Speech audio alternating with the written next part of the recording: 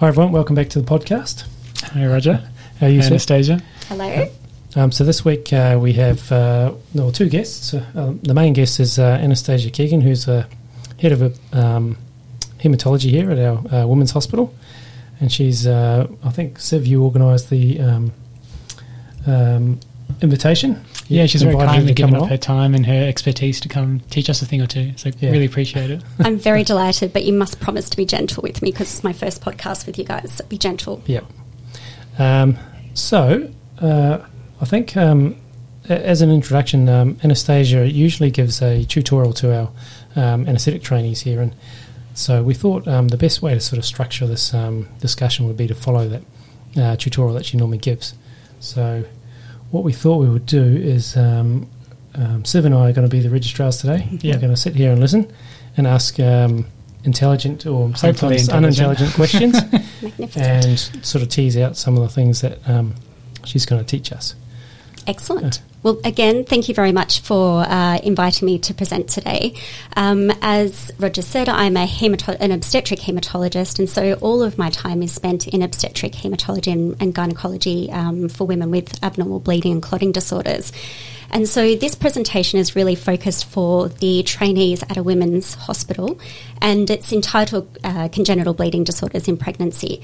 So I have the pleasure of working through the maternal fetal medicine clinic where I get to look after these women with congenital bleeding disorders. And so I invite the registrars along, the anaesthetic registrars along, to kind of understand what I would do in one of my typical clinics. So I'm going to talk you through some of those things that I would do today. But before I jump into what's abnormal, I think it's really, really important to understand what's normal. Yep. And so I start by saying, what are those normal changes that happen to a woman during pregnancy? Well, the first thing is the platelets. Most people on the line definitely know about the development of a mild thrombocytopenia, particularly around that third trimester of pregnancy. But we know the platelets function properly, and they might actually have increased function, particularly in the third trimester. Then we think about the clotting factors. And when I think about clotting factors, I think about what clotting factors increase or what clotting factors stay the same, but also what are the driving from the endothelial perspective. So we know that the endothelium increases the amount of fibrinogen, von Willebrand's factor, and increased thrombin activation as well.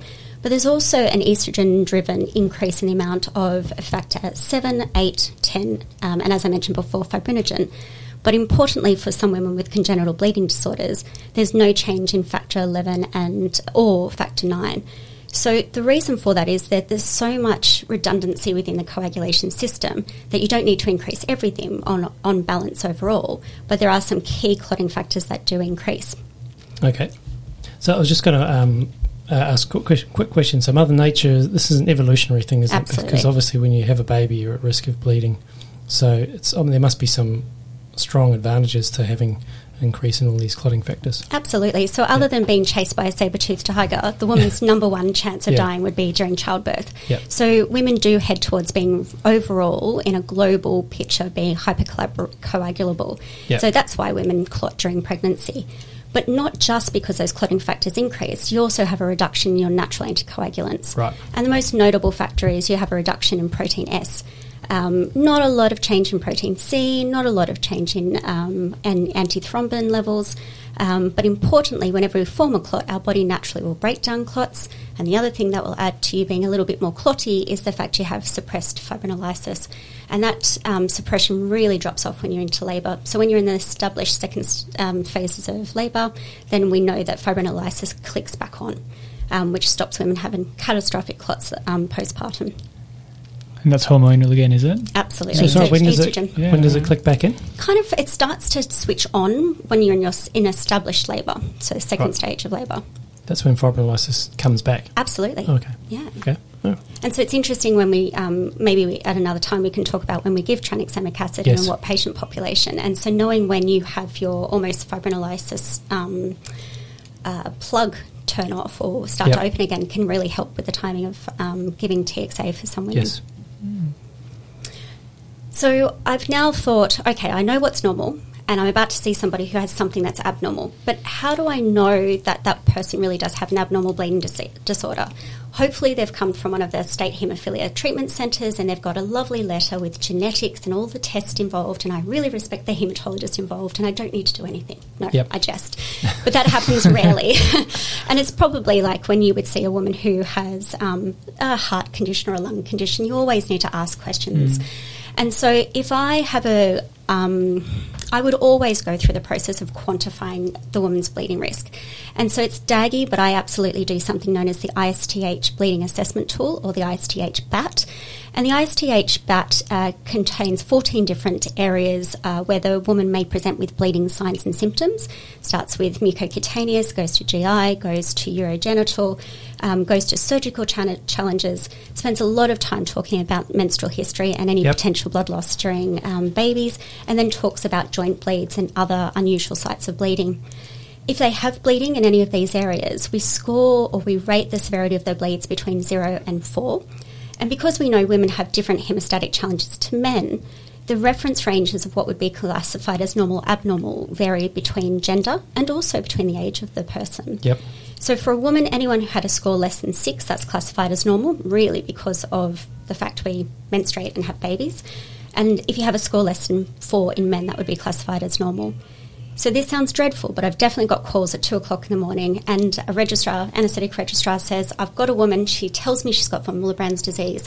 She can't tell me anything else about it. She's never had treatment. Yep. So at 2 a.m, I do say, can you do a bleeding assessment score? They are available online. You can download them, and it takes about 3 minutes. And if you've got a really high score, I'm sitting up, lights turning on, and I'm seeing what else we need to do to look after this woman. So they do help you. This is a validated screening score that will pick up 70 to 85% of congenital bleeding disorders. So they will have limitations that we should always do this prior to a diagnosis being made. But sometimes when you've got nothing else, you don't have laboratory tests, you don't have a history, if the woman's still awake, it's a really good place to say, am I worried or am I not worried? Do you mind... Sorry, I was going to say there's 14 different things that you ask about, and then the scores go from 0 to 4. 0 to 4. Yeah. So just to give our readers, listeners rather, an understanding of what that might be. Do you mind just reading out the one for the cutaneous, for example, and just what each of the numbers represent? Absolutely. So if we think about those mucocutaneous changes, so nosebleeds, easy bleeding or bruising, or cuts, or how much you bleed from a minor cut. So if we take bruising, everyone says they bruise. Oh, I'm an easy bruiser. Yep. Lifelong easy bruiser. Absolutely.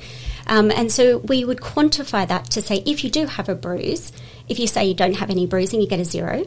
If you do have bruises, we ask for the number of bruises and the size of those bruises. So it would be if you have more than 5 bruises that are more than a centimetre in exposed areas. So most people who have bruises have run into a table, emptied the dishwasher, bumped their leg, and that's what happens. But if you've had to see a doctor because of bruising, that would give you 2 points. If you've had to see a doctor because of extensive bruising in non-exposed areas, that would classify it as extensive bruising, that would give you a 3. But if you've had a bruise that requires a blood transfusion, that gets you a 4. Yep. So you can kind of imagine most of the people would go, oh, bruise all the time. But they're a 1. But yes, they're going to be a 0 or a 1, which is not very exciting. But if you had a bruise that needs a blood transfusion, then you're a 4. And I'm sitting up going, tell me about that. But you still, if you're a woman, you still haven't clicked over enough points. But most women get a story of woe with the most horrible menstrual cycles. So it's usually most women get big points with their menstrual blood loss. But I think it sounds awful, but it does give you a really easy, and it's well validated. Absolutely, so internationally validated. Okay. So that's a really useful thing to know. And you can download the app. I think you're going to tell us that getting the results from blood tests takes a long time. Absolutely. So it's probably a really useful thing to know how to do. In the middle of the night where you've got nothing else to help you support decisions you make, it does help. So I'm sure the haematologist is going to love you when you call up and you know the answer. You don't have to do it. Call them back in 15 minutes. Exactly right. It should only take 3 or 4, but that's okay. People think you're quite weird. Now tell me, have you had any CNS bleeding? Have you had any bleeding to muscle joints and arthrosis? So when you're seeing those faces, women who do have bleeding disorders know, and they think, oh, you do this all the time. Whereas if you ask somebody who doesn't have anything wrong with them, they really do think you're nuts and bolts. Yeah. So, or just very thorough. At 2 a.m. in the morning, everyone wants that. Yep. So I've got what's normal. I've got a screening assessment tool to help me clarify or identify women potentially at risk of congenital bleeding disorder. And then when I'm having conversations with anaesthetic trainees or even the consultant at 2 o'clock in the morning, I need to know, is there a quick, easy answer that I can give them to make them feel reassured? And unfortunately, the answer is no. There's still not an international approach or consensus about how to manage women with congenital bleeding disorders. And so whilst I'm delighted to hear there's lots of alternative agents in Urelax or analgesia for these women, and there's been studies that show that they get excellent pain relief and they feel confident to have subsequent babies, the risk of having a hematoma associated with epidural needs to be, it's probably one of the most feared complications of an epidural. I'm getting lots of nods from the other side of the desk. Yeah, so it's rare. Obviously, it's rare if you do a spinal or an epidural to get a epidural hematoma that causes irreversible nerve damage, but that would be like catastrophic. Absolutely. So. I understand it's rare, and I think a lot of things we do in medicine is that what if? Would someone else say I was being reasonable? Not. And I think that's part of what today's presentation will be. But I imagine it's very hard to do a randomised controlled trial on a group of patients who are 1 in a million. Absolutely. And half are males. Yes. That's right, yes. So, it's never going to happen, really, is it? So by way of context, there was a international consensus, an approach to making international consensus, and that group was started back in 2020, and we still haven't seen any first drafts or second drafts of that publications. Right. So I think there's a lot of argument going on. I think so. Yeah. So we can put a copy of that up maybe with the podcast. Yep, as well, I'll try and put a link to to all the things that Anastasia's talking about, the bleeding score and all these other recommendations and guidelines. Fantastic. Yep. So if we start with a couple of patients, did you want me to start with who was on the list or the sort of emergency consults that I would get as I was just starting to brew my cup of tea and decide who I was seeing first? Yep. Emergency consult? Do it in the same order you normally do. Yep. So apart from doing clinic, obviously I'm also on call, and so I get called by a very senior anaesthetist at my hospital, and he's just about to see a woman in a high-risk anaesthetic clinic. She's 35 weeks gestation, and she's booked for an elective cesarean in 2 weeks, but he tells me that she has factor 7 deficiency. Right. Sounds very obscure. Yeah. So it's not a haemophilia. No. It's not von Willebrand's. So it's one of those other really obscure ones. Yeah. It's definitely one of those rare things. And just to give you some context, you all know that factor 7 is integral to the initiation of thrombosis, so you don't really get a good thrombin generation without 7 and thrombin. So it's really important to start the clot. But it's also... something to do with tissue factor. Absolutely. It's all about that initial part where the floodgates are open saying this is a problem. And so... when we're saying it's rare, in the state where we're based, there's only 12 people registered in Western Australia who have severe factor 7 deficiency. So it's rare, and it's a proper bleeding disorder. Is it autosomal or...? It's autosomal recessive. Okay, so only half of them are women. Absolutely. Yep. So basically where I'd start with that sort of scary story is we'd jump onto our electronic result system, and I'd go back to see what sort of levels I'm dealing with. So in our laboratory, a normal level would be about 65%, and we can see through, and when I review her previous results, her levels are anywhere between 50 and 60%. Now, we know that, as I remember, and you remember I say that factor 7 does increase a little bit during pregnancy because of the changes in the endothelium and the clotting factors.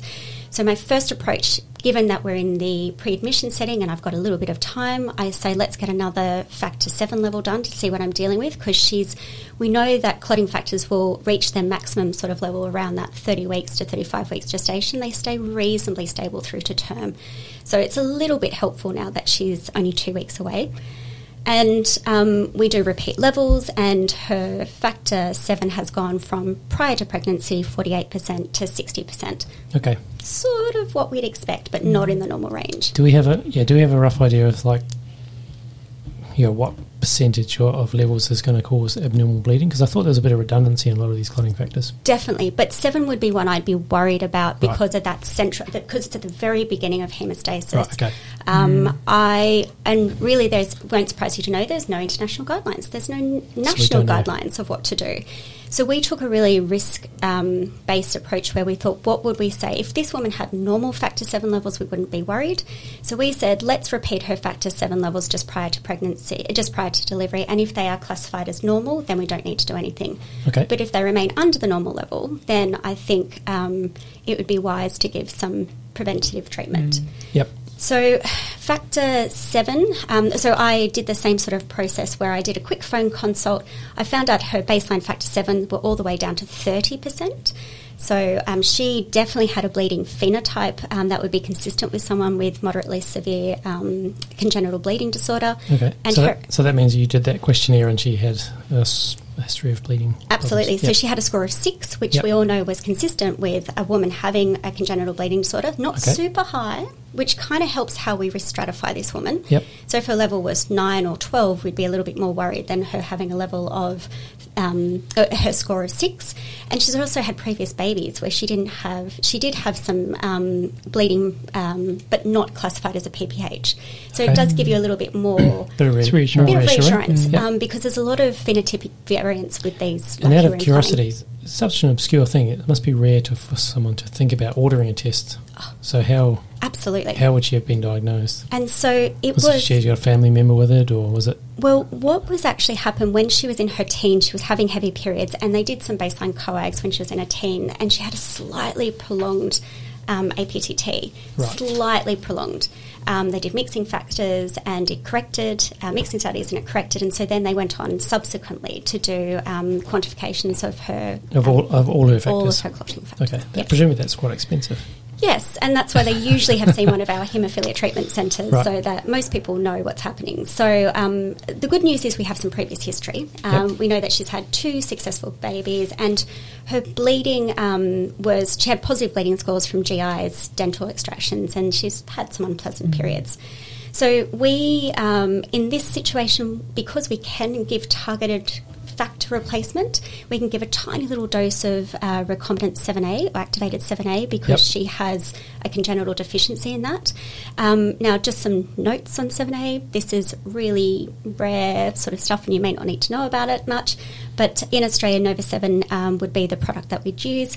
It has a very short half-life of only about an hour and a half, and so because she was going to have a caesarean, we could safely give her a dose of replacement factor 7 just prior to her caesarean.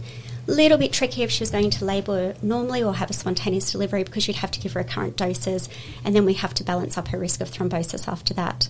Yeah, there's no because that's the activated factor 7. And presumably that's why it's so short acting.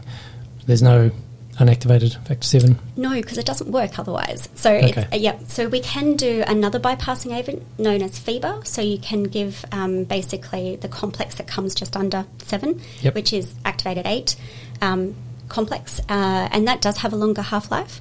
And when you have that, you just get a little bit more nervous. That's not available in Australia, is it? We can get FEBA for boys who've got alloantibodies to factor 8. So we'd usually in those little ones who've got inhibitors, but trickier to get. And then really, really important to make sure she gets some tranexamic acid to stop bleeding after, because she doesn't need to have recurrent doses of factor 7, but we would expect her factor 7 to head back down to kind of that 30% she was at baseline within the next couple of weeks postpartum. Right. And we don't want her coming back with a delayed PPH. Okay, so you're going to prescribe some tranexamic acid for... Absolutely. TXA will be your take-home message, other than blood tests don't give you all the answers, history don't give you all the answers. TXA is always the answer on discharge. Okay. If you've got a bleeding disorder. We have to clarify this because I think there's been a more widespread use of TXA, which is possibly another podcast. Definitely another podcast. There's been some really interesting studies in the trauma setting that says one size doesn't fit all. Yes, that's right. Great. So let's go into a more bread and butter patient that I'd see in my maternal fetal medicine clinic. So in this clinic, we would see those women with bleeding disorders, and this woman very proudly owns her diagnosis of von Willebrand's disease. She tells us she's got a lifelong history of von Willebrand's disease. She's seen a haematologist who said she can't have DDAVP. And when I unpacked that, they said because of her stroke risk, which I thought was an interesting one. So we put that in bracket in the history. And so she has had minor procedures such as dental extractions where she's been receiving Biostate, which is the plasma-derived treatment for patients with functional or very severe... I reckon, what do you reckon, Siv? I'd like to pause you there and ask you to stop and give us just a bit of a background tutorial on the different types of von Willebrand disease before we go on to hear about her in general. Great. So von Willebrand's disease is the most common congenital bleeding disorder. And about 1% of all Caucasian population will have a history of von Willebrand's disease or have a diagnosis of von Willebrand's disease. And there's equal distribution between males and females. So about 80% of people with von Willebrand's disease have type 1 or a mild type of von Willebrand's disease. Yep. And that's defined as having a low antigen level. So you just haven't got enough of it. You just don't have enough. Yep. So say you'd normally have 150 von Willebrand antigens, your levels are sitting under 30%. You can have a range between where you have lower levels, but the definition of type 1 von Willebrand's disease is a von Willebrand antigen level less than 30%. What is even go back a step further? What is von Willebrand's factor, and what does it do? How does it help us? So I described this to the ladies in the clinic, and I put my hand out and I said, I use the desk as pretending that's the blood vessel, and then I stick my arm cocked out at the side, flapping in the breeze, waving my wrist. And I say the von Willebrand's disease, von Willebrand's factor is the little kind of anchor that grabs onto the platelets that helps to form the very first blood clot. Yep. And then you can't form ongoing or a stable clot unless you have a hook to grab the platelets. Those platelets and the hook help attract clotting factors. So it's really about that amplification stage of the clot that you have abnormalities with in von Willebrand's disease. So it kind of makes everything anchor to the endothelial defect and propagates it into a more firm clot. And then von Willebrand factor binds to and protects factor 8 from degradation, if I'm correct. And that's right. And so if you don't have enough or dysfunctional von Willebrand's factor, then you don't form that nice stable clot because you're not protecting factor 8 because it gets cleaved and broken down too quickly. Okay, so it has two jobs. And it's made by the endothelium? The majority is by the endothelium. There's a little bit more from other places like liver and things, but it's mainly by the endothelium. Okay. And then just broadly, how many types of von Willebrand disease are there? So this is the bit where people get distressed. So the vast majority, 80% will be mild type 1, but the rest are going to be either type 2, which can be classified into 4 subtypes, and their type 2 are known as functional defects. So the number of antigens okay, but they just can't hook and capture those platelets. So there's something wrong with them. They're just broken. There's enough, but there's something wrong with them, so they don't work. So I would say instead of having 5 fingers grabbing to platelets, I might grab 1 or 2 platelets. Right. So they're not as functional as they should be. And the last category or type are type 3. And these people basically have an absence of von Willebrand's factor, and they clinically present as if they have haemophilia because they can't hold on to those factor 8. Yep. So very significant bleeding disorder. So they... Rare as hen's teeth. Yeah. Okay. And rare as hen's teeth. So it's like 80% of type 1 and maybe 19% type 2 and 1% type 3. Absolutely. Yep. Okay. And then, sorry, could you have, let's say, a type 2 which has a better phenotype than a type 1? Better, yes. Like so you can have some that are very bad. similar. Yeah. So you can get, so within the subtypes of type 2, the functional disorders, just for those who like a bit of detail, we've got type 2A, type 2B, type 2M, and type 2N. Yep. Type 2A and type 2M can be quite similar and can present in a similar way to those patients with type 1 von Willebrand's disease. And in the older days, before we had really good laboratory tests to diagnose, a lot of these people were diagnosed as a type 1 von Willebrand's disease.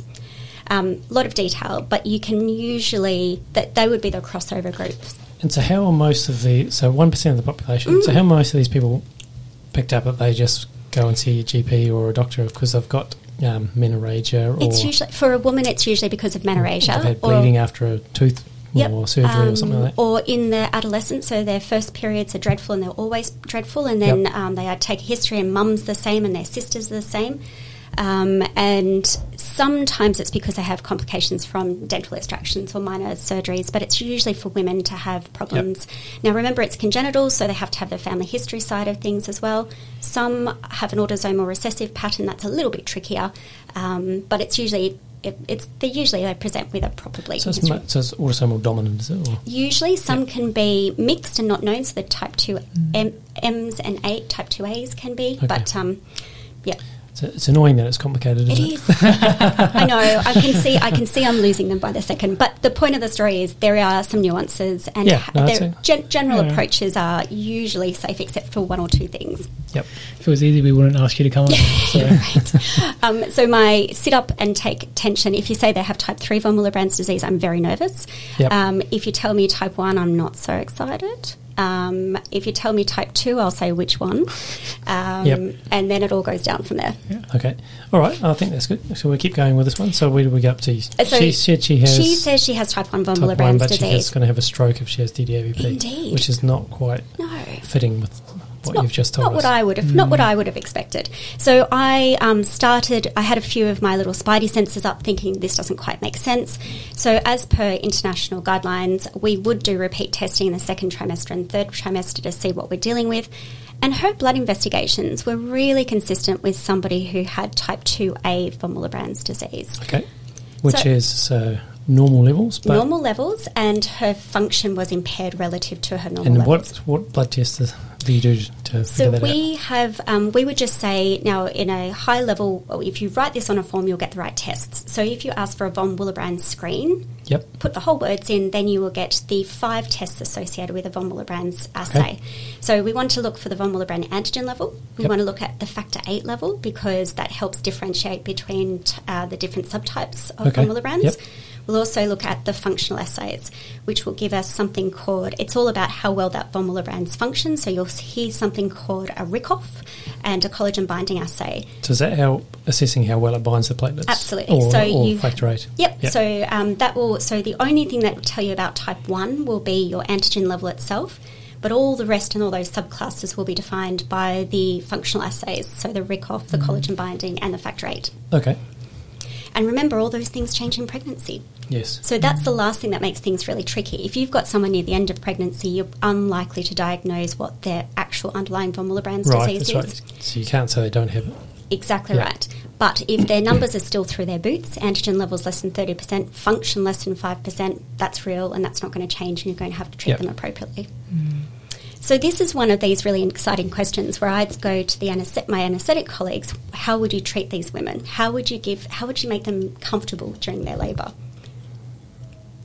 Well, anaesthetists do epidurals, but we love procedures. We love procedures, yeah. Excellent. I mean, they can use all the other non-epidural analgesia, including, inhaled agents and remifentanil PCAs, which is sometimes set up by us. Yep. But we want to know, is it safe? Are there is an increased risk of an epidural hematoma that compared to someone else? And if it was, we would probably say let's avoid it. I think so as well. And I think giving a woman an alternative to a no makes them feel reassured. So it's not a no, you can't have pain relief. It's just you can't have this form. And there's plenty of other forms. Yeah, that's right. It's definitely something I've learnt to have a conversation with since working in this setting. And so, like you said, there's different risks associated with different neurolaxal analgesia as well. But do you think we would, and the next question I'd been asked by an anaesthetic trainee would be, can we do something else to improve her antigen levels or her function of her von Willebrand's? Yeah. So if you've normalised it with some treatments, should we then be happy to give an epidural? So I think my global approach to somebody who, say they have type 1 von Willebrand's disease and we bring them up into a normal reference range, then I'd be happy for them to have neurolaxal analgesia. Yep. And we know that even if we don't give them treatment, those natural levels will decline over 2 or 3 weeks. So I'm not worried about you taking the epidural out. So it's not just the insertion, it's also the removal that are risk. Yep. Whereas if you've got somebody who has a type 2 von Willebrand's disease and we need to give them replacement in the form of Biostate or something else. Now, we know their natural peaks and troughs and the half-life of these factor concentrates. I'm more nervous about those because we can't predict somebody's response to that treatment. Right. And so usually most people would say if you've got a type 2 von Willebrand's disease, you would avoid neurolaxal analgesia. Okay. It's because even though you've infused them with, say, some Biostate or something, you don't know. You don't know how they're going to respond. You don't usually then measure the levels afterwards. You're just assuming that they're probably okay. Yeah. Let's say if you had a prolonged labour, what sort of time frame would you think about redosing, if at all? That's exactly right. So I really get worried for those primates who've got a poor orientation that they, and that's one of the management things we talk to the obstetrician about. We really don't want a prolonged labour because you can get really false reassurance that you've given some clotting factors. But thankfully Biostate has twice the half-life of factor 8 concentrates. Yep. So what is the half-life? So about 12 hours. 12 to 24 hours. So unless somebody's had a significant postpartum hemorrhage, you can usually give them a dose at the time of their induction or whenever they're in established labour and give a second dose 24 hours later. Okay. Which is twice as long as what you do with factor 8 concentrate. So it's got quite a nice long half-life, but you're right, it's about when do you give that dose, how quickly is she using that Biostate or those Factor 8 and formula brands. I guess the other thing we should touch on is that as anaesthetists, we think that the risk of an epidural catheter is greater than a single shot spinal. So putting a very small thin needle in to do a spinal for a emergency caesarean is probably much less likely to cause an epidural hematoma. So I think if the lady that we repeated her levels in that term, she actually had a good antigen number and function. They had significantly improved. Yep. And so if you did need to do that option for her, for the last case, then I think that would be appropriate, a single shot spinal, because you needed to head to a caesarean rather than having the complications associated with the GA is quite appropriate.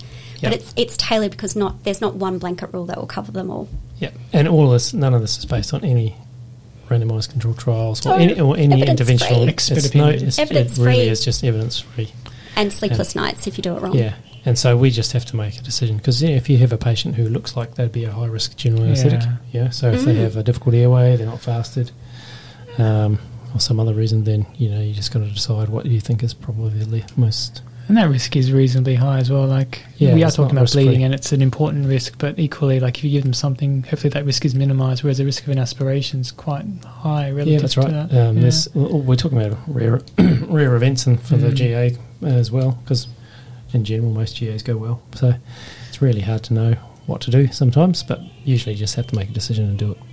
Just going with the Biostate, it contains Factor 8 and von Willebrand factor. Exactly. Anything else apart from No, those two? so Biostate is, so if someone with von Willebrand's, functional von Willebrand's, type 2 von Willebrand's disease would give Biostate.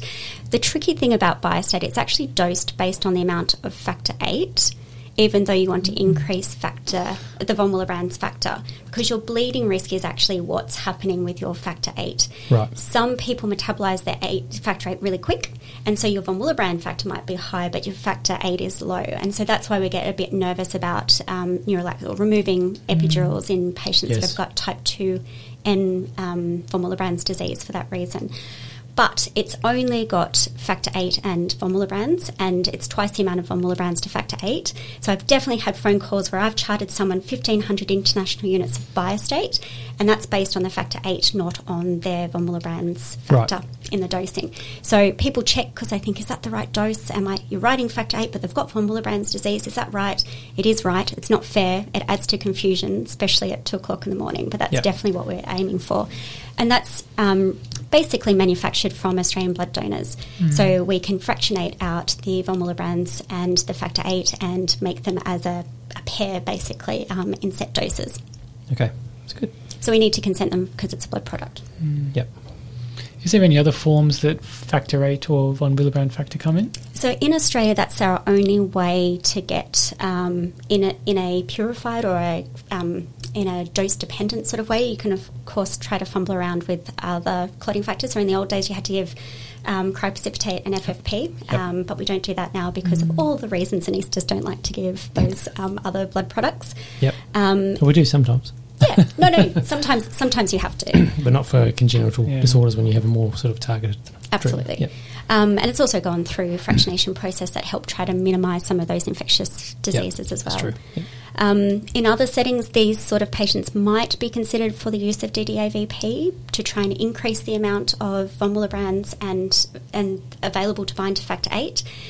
But what we do know is in pregnancy, by the 3rd trimester, these women's levels can go up well and truly into the normal range. And so you've almost, I say quite crudely, like you're flogging a dead horse. You've already that endothelium has already released as much as your Factor 7, your Factor 9. So it's like they've already given themselves their own DDAVP. Everything. Absolutely. Pregnancy is their DDAVP challenge.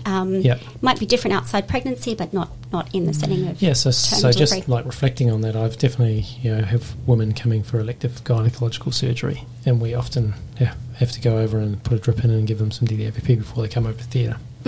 But it is very comfortable. It's less common seeing DDAVP given during delivery, but I've seen some women have got it.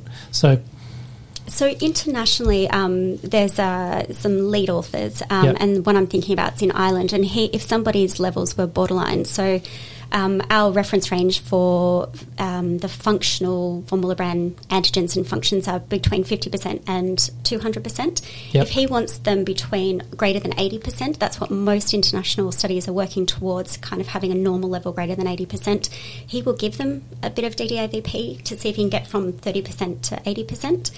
Yep. That's not been my practice, and that could have been how I've trained and also my experience, where there are risks associated with the use of DDAVP, especially in the obstetric setting. So we know there's a risk of hyponatremia. We need to restrict our women to 1 litre within that 24-hour period. And if they're working really hard, they're not going to like you. And if they do have side effects, there's a risk of seizures, headaches, all those things you get nervous about, especially if she's preeclamptic anyway, or had problems with her blood pressure. Yep. So I would not use it. I have no problems in the first trimester of pregnancy. So say you have a surgical termination or a medical termination, I think that would be appropriate. And in our gynae setting, I think that would be appropriate as well. Okay. So the type 1 is the most common.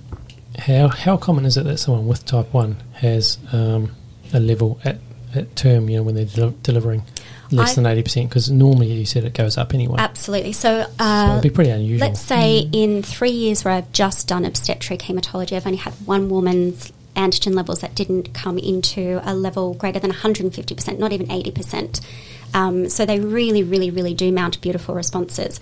And the biology behind that is their genetics. So it's not just the numbers, it's how they're... So pretty much people with type 1 von Willebrand, yeah.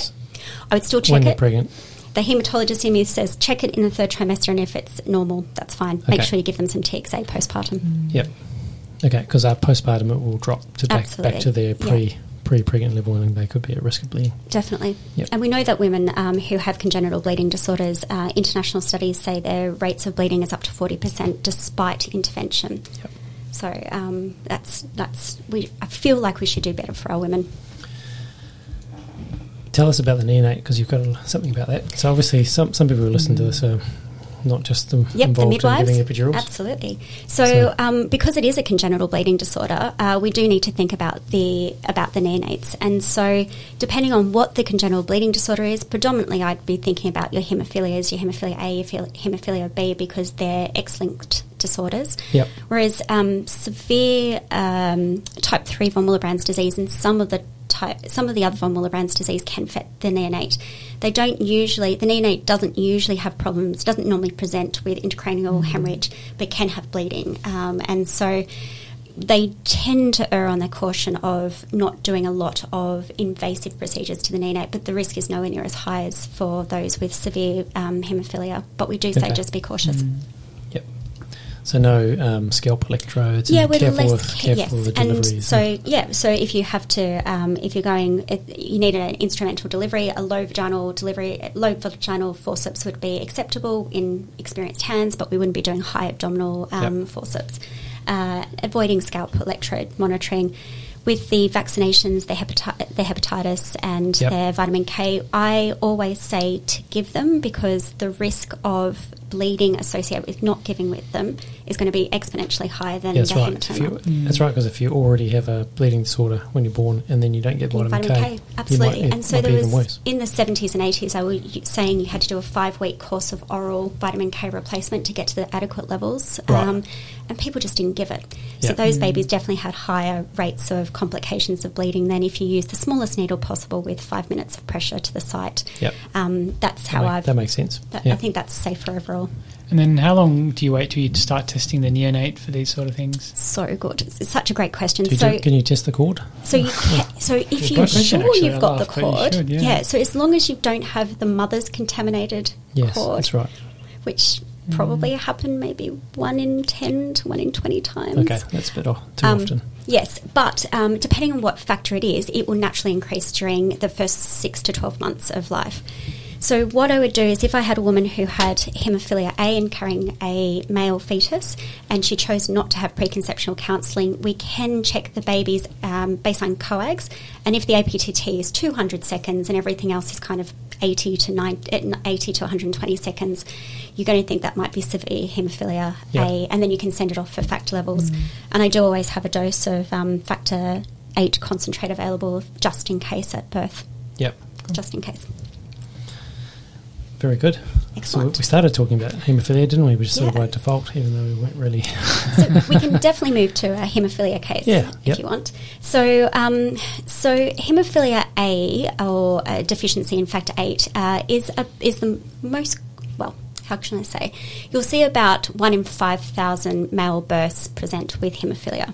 So it's actually not that rare. No, that's not that rare, but especially if you're in a referral centre. Yes, and what's really interesting about that is that about 30% come from spontaneous mutations. Right. So 2/3 actually come from a family history. And my experience with these women who are symptomatic carriers of haemophilia A, they're really not worried about this at all. They've got a family full of boys and girls with either symptomatic carriers of haemophilia or have haemophilia, and they don't see it any different from having red hair and freckles. It's really just part of what their family does. And so a lot wouldn't have preconceptual counselling unless they'd had a particular bad episode. Yep. So most just hit the ground running quite late and just pretend it's all okay. Okay, you got a case. So why don't you present the case? A pretty classical case. So it's a 24-year-old. It's in her first pregnancy. She tells me she has a family history of severe haemophilia A. 3 of her sisters are a symptomatic carrier. She's carrying a male fetus, but she didn't want prenatal diagnosis. Her ISTH bleeding assessment score is 6, and she's never, ever, ever had a coags test in her entire life because she's confident she has haemophilia. I spelled my job wrong. And she has... For those who can't, it's spelled HAEMO. It was a bad day. I was clearly distressed that she hadn't had any blood tests in her entire life. That's to do with blood in the ear. Exactly right. So she was just convinced she had haemophilia, and so didn't. Never got a blood test, never saw a doctor, didn't really worry, but she was convinced that she had haemophilia. Can I just stop there? Because I, up until I started working in this hospital a few years ago, I always used to think haemophilia A and B as well. That just affects boys. But you're saying here that 3 out of her 6 sisters are symptomatic, and she has a bleeding score of 6. Absolutely. So obviously, I thought women are lucky because they've got 2 X chromosomes, so they get away with it. But obviously that's not true. There's more nuance. When did we decide that or discover that? So there is something. So yes, it's an X-linked disorder. So obviously the male will be affected if he gets the X chromosome from his mum. Mum should have 1 normal copy of the gene and 1 abnormal copy of the gene. Yep. But if you've only got 1 normal copy of the gene and your abnormal copy is less than 1%, most women who are symptomatic carriers have a factor 8 level between about 40 and 60%. Okay. The sweet spot would be about 55%. So if I had to say a number, 55% would be your number. However, because of the beauty of genetics, you can have abnormal lyonisation of that X chromosome, and so you might actually have the last haemophilia B girl I looked after, her antigen level was only 5%. Right. Because of what her phenotype was. She's the only girl in her family who's been affected this way. And so that means that any of her girls that are born will have that phenotype. So it kind of switches to the genetics of that particular individual and how it will affect that baby. So overall, males might be affected. But if this lady had levels of 10%, her baby girl might have a level around that similar sort of levels as well. So it makes it much more complicated. Yes. Yep. So at 26 weeks, we did this girl's first coags, and lo and behold, she did also tell me she had a diagnosis of von Willebrand's disease as well. So we did von Willebrand studies and factor 8 levels on her, and her factor 8 level at 26% had already come up to 150%. So reference range between 50 and 200%. And my colleague went, "Ripper, we can discharge her. She doesn't have haemophilia." And then I said, but hang on, remember, the factor 8 will increase during pregnancy. And so to quantify that, we went ahead and did genetic studies, and she indeed carries she has a mutation in exon 26 consistent with severe haemophilia. So she definitely was a haemophilia carrier. And so she was, but she wasn't likely to be symptomatic. So the beauty of managing a woman with haemophilia A at the time of delivery is that she'll have normal physiological increase in her factor 8, so she can be managed during the actual delivery stage as any other woman. Yep. So her risk itself shouldn't be higher at the time of delivery, but we have to be careful of the neonate because he or she will definitely be at risk of bleeding. But factor VIII will start to fall from about day 7 postpartum. So we really need to make sure these women have some tranexamic acid, and I would recommend 4 to 6 weeks of a gram TDS. Okay. And so even if the fetus is female, they can also have bleeding They problems. can, and it's not usually intracranial, but we still are a little bit more. We treat the baby as if they're severely affected, but we don't know unless they've had prenatal diagnoses. Yep. But presumably an affected male fetus would be a lot more severe. Absolutely, yes. But and still we would do a neonatal management plan, and we would make sure they go to the NICU and have testing. They would get an intracranial ultrasound within the first 24 hours of life. We wouldn't do testing until they started to get up and walk around. And that's an insurance quality of life, like a health insurance diagnosis quality of life. Most of the time we just let them get up, wander around, and if they bump and bruise, as everyone else did in their family, then they see a paediatric haematologist. Right. So, question about what sort of pain relief for Jamie? So, sorry, for this girl. If she did want to have neurolaxal analgesia, would you be happy? Well, you've said that we can treat her as normal. And her factors have corrected. Normal factor age and normal Agreed. hormone risk factors. Absolutely. Absolutely. We've learned something, Roger. Yeah, well, usually the answer is ask the haematologist. Because it's never straightforward. Yeah. Unless it's 2 a.m. And then you'd still ask me anyway. Yeah. That's okay. And so I guess the only thing that I'd say differently for just to unpack just in the next couple of minutes of the podcast is if you have somebody who is factor IX deficient, so haemophilia B carrier, this is much rarer, and it's quoted to have incidence in Australia about 1 in 30,000 male births. So much rarer condition. And what's not so fun is that these women's factor IX levels don't increase during pregnancy. So these women will definitely need factor IX replacement at the time of delivery, and we would keep their factor IX levels around that 100% for 3 to 5 days, depending on how they delivered. Yeah, so just sort of going into that a bit more detail, is that similar to Biostate, or what's the half-life? So you give them an infusion. So we would do an infusion. So haemophilia B has a longer half-life, and the new haemophilia B products are pegylated, so they have even longer. So you'll have to check. Okay, so you just give it before, or sort of around when the labour establishes, and so it should last the whole time. Absolutely, but I would have another dose ready for her at that 24-hour mark. Right, okay. Yep. You can get, and I did with my last haemophilia B lady, I got her pharmacokinetics because I wanted to work out, could I give her neurolaxal analgesia? When was she going to have that beautiful trough? When was she going to drop? And if she was going to have we had this beautiful, we could predict how her levels were going to be. If she was going to have an elective caesarean, I would have said, yes, I'm happy with a spinal or an epidural.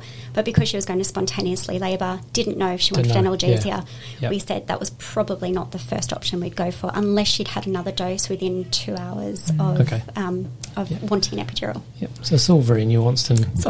yes. Yeah, that's right. It's good, right? From a health economics point of view, do you know how much Biostate and these replacements cost roughly? I do. They are tens of thousands of dollars per dose. Wow. Yeah. We give it not uncommonly here. Yes. Yeah. Okay. Yep. We don't throw it around. No, but it's you do hear of it being given. Yeah, that's right. Yeah. I'm sure, but in the big scheme of things, it's pretty. No, it's true. I think it's pretty well money that's well spent. Yes, it's hard to get one without going through a haematologist. I generally say yes. I still think it's money well spent in the health system. Yeah. For what you're getting. And if you think about all those horrible stories in the 90s where there was the contaminated blood with, that is... And so presumably you go back in time that they were getting cryoprecipitate or plasma. Absolutely, things like that. And so I do another case where I had a lady who was asked to see me because and I'm sorry we're going off topic, but she refused to consent to blood, and it was because she had a family member who developed decompensated hepatitis C as a result of blood transfusion, and she just wanted to know how we manufactured the blood differently. How is it safer? What do we do differently? And it's a very, very valid reason for someone to say yes or no to a product. And I know that in Germany and Austria and places they got rid of cryoprecipitate back in the 80s because of those reasons with HIV and Hep C. Absolutely. And the Republic of Ireland got rid of cryoprecipitate sometime in the early 2000s, I think. Yes. Yep. And it's also, that's the group that uses DDAVP in obstetric settings as well. So they're much more austere with using factor concentrates for that reason. Any other questions about those people with factor either? I guess so we know haemophilia A is factor 8 deficiency, haemophilia B is factor 9 deficiency. In the really old 1970s textbooks, they talk about haemophilia C, which is factor 11 deficiency. Right. And these make me even cry and wobble because it's one of those properly nuanced disorders. It's rare. It's very, very rare. I've seen one in the 3 years that I've been here, and the problem with that is that you don't really know what their bleeding phenotype will be. Yep. The only international guideline says if it's less than 15%, they will bleed. Right. And that's as much guidance as you... Yes, it's pretty low. And it's the most guidance that you have. And so, unfortunately, there's no TGA or an Australian-approved factor 11 concentrate. Yep. So we have to... That's when you do have to do we actually FFP have to, or something? Yes, you can definitely do that, but otherwise we have to buy it from internationally, and you have to do an SAS form and all this other stuff. You can get hold of something. You can get hold of it. It's very much held by the Haemophilia Treatment Centre in the state. You have to do special access forms. But the problem is you can't dose it. There's one set dose in one vial you have to give. So it's 9,000 international units, and it doesn't matter if a person's level is 60 or 5. Right. You get one dose to fit them all. And it's got a really, really, really long half-life. So it's one of the... And there's also the problem with factor 11 replacement is that it drives thrombosis so potently you can't give TXA. So if you're not going to... So you don't want to overdose them because you're worried about thrombosis. Exactly. So I would usually, unless she's got a rip snorting bleeding history and she's got levels less than 10%, I wouldn't be heading towards giving prophylactic factor 11 replacement. Just leave it. I would try TXA and have some ready and have that conversation with people. Yep. So I think that's probably, for me, the most challenging because we don't understand enough about why some people bleed and some don't. And it's probably genetics, and we just don't have the information yet. But the treatment is not without significant risk. There's actually a black box warning to say, watch out for thrombosis and don't use TXA. Yep. So that's a bit scary, really. It's a bit scary. Yeah, you don't want to cause a thrombosis. Yeah. Well, I feel like had enough. I feel like we've covered a lot of really good stuff. It's really interesting. I've definitely learned quite a few things. We'll have a discussion afterwards. We might split this into two. I'm not sure. We'll try and find a spot in the middle, or we might just cut it halfway through. And so if you're very undignified, undignified, cut me off. That's okay. Or we'll just leave it as one, and people can just listen to it over 2 sessions. They could do it themselves. I don't know. What do you think? Yeah, I think they can do it over 2 sessions. I think there's a good place to cut it. It'll just sound a bit weird. Yeah, I reckon we'll leave it together. Yeah. Just before we stop, I didn't know this. So I asked you before we started recording the rotum and all these disorders. Yes. So the vast majority of women who bleed, it's usually due to an obstetric issue, and so we should manage them appropriately. And so if you do have a woman who's bleeding, of course we're going to assess their hemostasis. We're going to do, some places we'll do standard laboratory tests, some places we'll do viscoelastic testing. And the disappointing thing is if you've had someone who's bleeding and you think, could this be congenital bleeding disorders, your viscoelastic testing will not help you. Yep. So it's insensitive to von Willebrand's disease. If you've got severe haemophilia A or B, you might get a prolonged clotting time, but you'll have a normal XTAM and a normal FibTAM. Yep. Might, depending on what platform you use, what methodology you use, and how low their factor levels are. And remember, even in standard laboratory tests, you need to have coag factors less than 30% before you'll get prolongation in your APTT or your INR.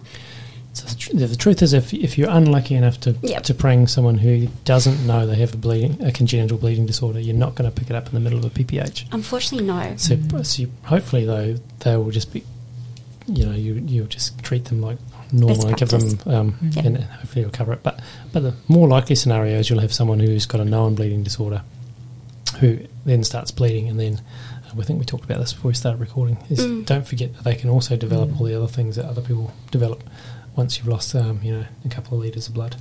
So as well as needing to talk to Anastazia and find out whether they need some more of their factor concentrate, you should still be doing like a rotum or a viscoelastic test or whatever you have in your hospital to check to make sure they haven't got fibrinogen deficiency or any other. Do the basics well. Yeah. Keep them warm. Yeah.